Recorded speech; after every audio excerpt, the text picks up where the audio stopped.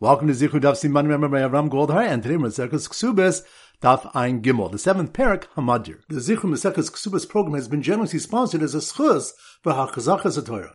This is going to be an abbreviated shir. So the three topics we're going to focus on. Number one, it was stated, Kicha al Tanai v'Knasa Stam. One who's Mekadosh a woman with a Tanai, but married her without a Tanai. Rav says, Tzricha Hemena Get. The marriage is valid, and she therefore requires a get. But Shmuel says, Eina Tzricha Hemena Get. The marriage is not valid, and she therefore does not require a get. Abai said, do not say that Rav's reason for his ruling is that Kevan Shekanasa Stam Achuli Achli Tanai, since he married her without restating the Tanai, he must have waived the Tanai that he made earlier. Rather, Rav's reason is that a man does not let his bia be considered a bia of znus. Rashi explains that if he had waived his earlier Tanai, then not only would the marriage be valid, but she would be entitled to her ksuba. Rather, we assume that his intent on his wedding night is that if his Tanai was not met, his bia will be considered an act of a kedushin which takes effect and requires a get to dissolve it. She loses her ksuba though, since he had no reason to be mochel on his Tanai. Rabbah said that the Malchok's bin Rav and Shmuel involved in error concerning two women. But when Abai challenges him, given that the Mishnah only involved one woman, Abai revises Rabbah's statement to say, Malchok's patos isha achas ke'ein shtei noshim. The Malchok's between Rav and Shmuel is regarding an error involving one woman, that is like an error involving two women. Rashi explains that the cases where one was Mekadosh a woman with a Tanai, that she does not have any Nadarim, and then divorced her during Erison. He then took her back and married her without any Tanai, and then it was discovered that she had Nadarim. Rav holds that the marriage is valid since the divorce intervened between the two Kedushins, and we assume that when he married her, his intent was that the Bia be the Kedushin. Shmuel holds that the Tanai of the first Kedushin is still in effect with the second Kedushin, since it was with the same woman, and the divorce in between does not intervene. But in a simple case involving one woman, where he was Mekadosh with a Tanai and then married her on the basis of the Tanai, the marriage is not valid and she does not require a get from him. Abai brings a number of challenges to Rabbah's pshat.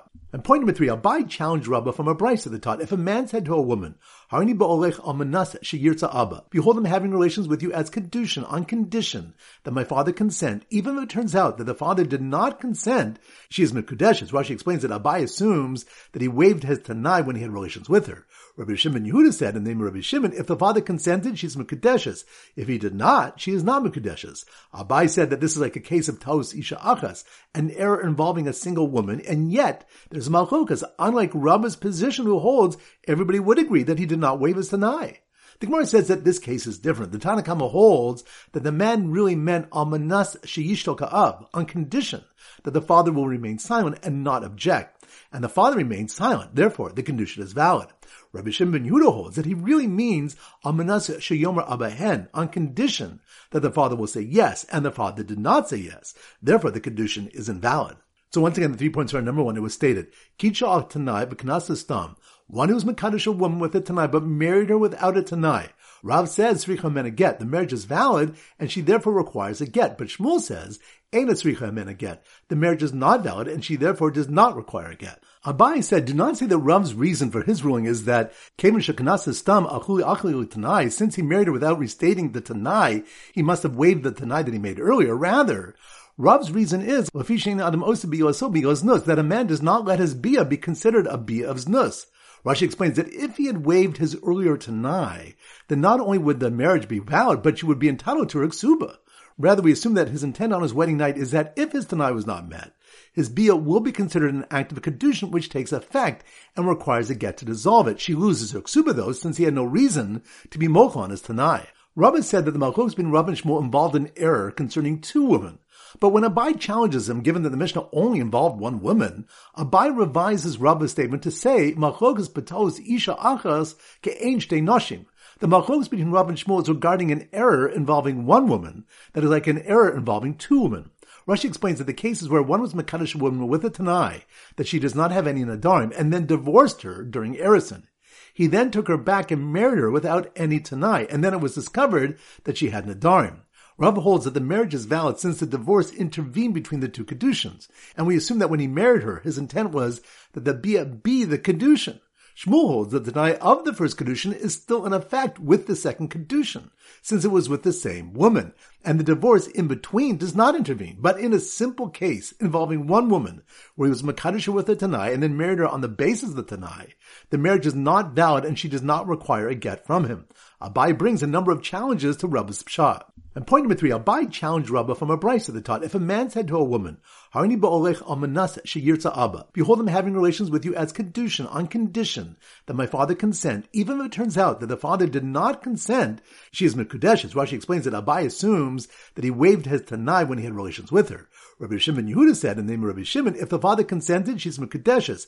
If he did not, she is not mekudeshes. Abai said that this is like a case of taos isha achas, an error involving a single woman, and yet there's malchokas. Unlike Rabba's position who holds, everybody would agree that he did not waive his tanai. The Gemara says that this case is different. The Tanna Kama holds that the man really meant almanas sheyishtal ka'av, on condition that the father will remain silent and not object. And the father remains silent. Therefore, the condition is valid. Rabbi Shimon ben Yehuda holds that he really means almanas sheyomer abahen, on condition that the father will say yes, and the father did not say yes. Therefore, the condition is invalid. Alright, so now we go to our Simmer Daf Ayin Gimel, and this one was suggested to us by Charlie Meyerson from Scottsdale, Arizona. He suggested that Ayin Gimel is a giant ostrich egg. A giant ostrich egg. So here goes. The ostrich farmer who's Mekadosh a woman with a giant ostrich egg, with a Tanai she had no Nadarim written on it, and then took the egg back when he divorced her after Erison, and married her again, without the egg, could not tell from his father's silence if that meant he consented to the Kedushin. Once again in slow motion.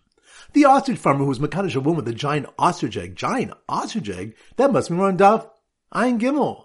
The ostrich farmer was Mekadosh a woman with a giant ostrich egg with a Tanai she had no Nadarim written on it, which reminds us, it was stated, Kitcha al Tanai Knas Stam.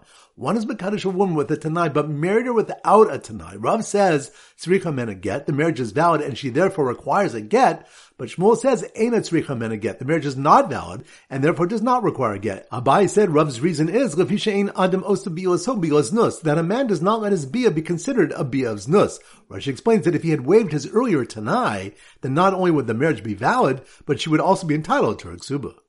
So the ostrich farmer was Mekadosh a woman with a giant ostrich egg with a Tanai. She had no Nadarim written on it, and then took the egg back when he divorced her after Erison, and married her again, without the egg, which reminds us, Abai revises a statement made by Rabbah to say, Malchokes b'talus isha achas ke'ein shtei noshim.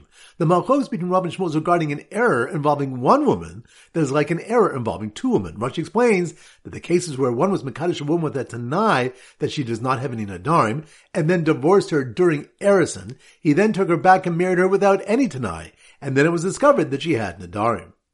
So the ostrich farmer was Mekadosh a woman with a giant ostrich egg, with a Tanai she had no Nadarim written on it, and then took the egg back when he divorced her after Erison, and married her again, without the egg, could not tell from his father's silence if that meant he consented to the Kedushin, which reminds us, Abai challenged Rabbah from a brisa that taught, if a man said to a woman, Harni balech al manas sheyirtza abba, behold, I'm having relations with you, as Kedushin on condition that my father consent, even if it turns out that the father did not consent, she is mekudeshes. The Gemara says that the Tanna Kama holds that the man really meant almanas sheyishto ka'av, on condition that the father will remain silent and not object, and the father remains silent. Therefore, the condition is valid. Rabbi Shimon ben Yehuda holds that he really means almanas sheyomer abahen, on condition that the father will say yes, and the father did not say yes. Therefore, the condition is invalid. So once again, the ostrich farmer who was Mekadosh a woman with a giant ostrich egg with a Tanai, she had no Nadarim written on it, and then took the egg back when he divorced her after Erison, and married her again, without the egg, could not tell from his father's silence if that meant he consented to the Kedushin. Alright, so that concludes today's shir. This is Rabbi Avram Golden Zichru wishing a great day and great learning.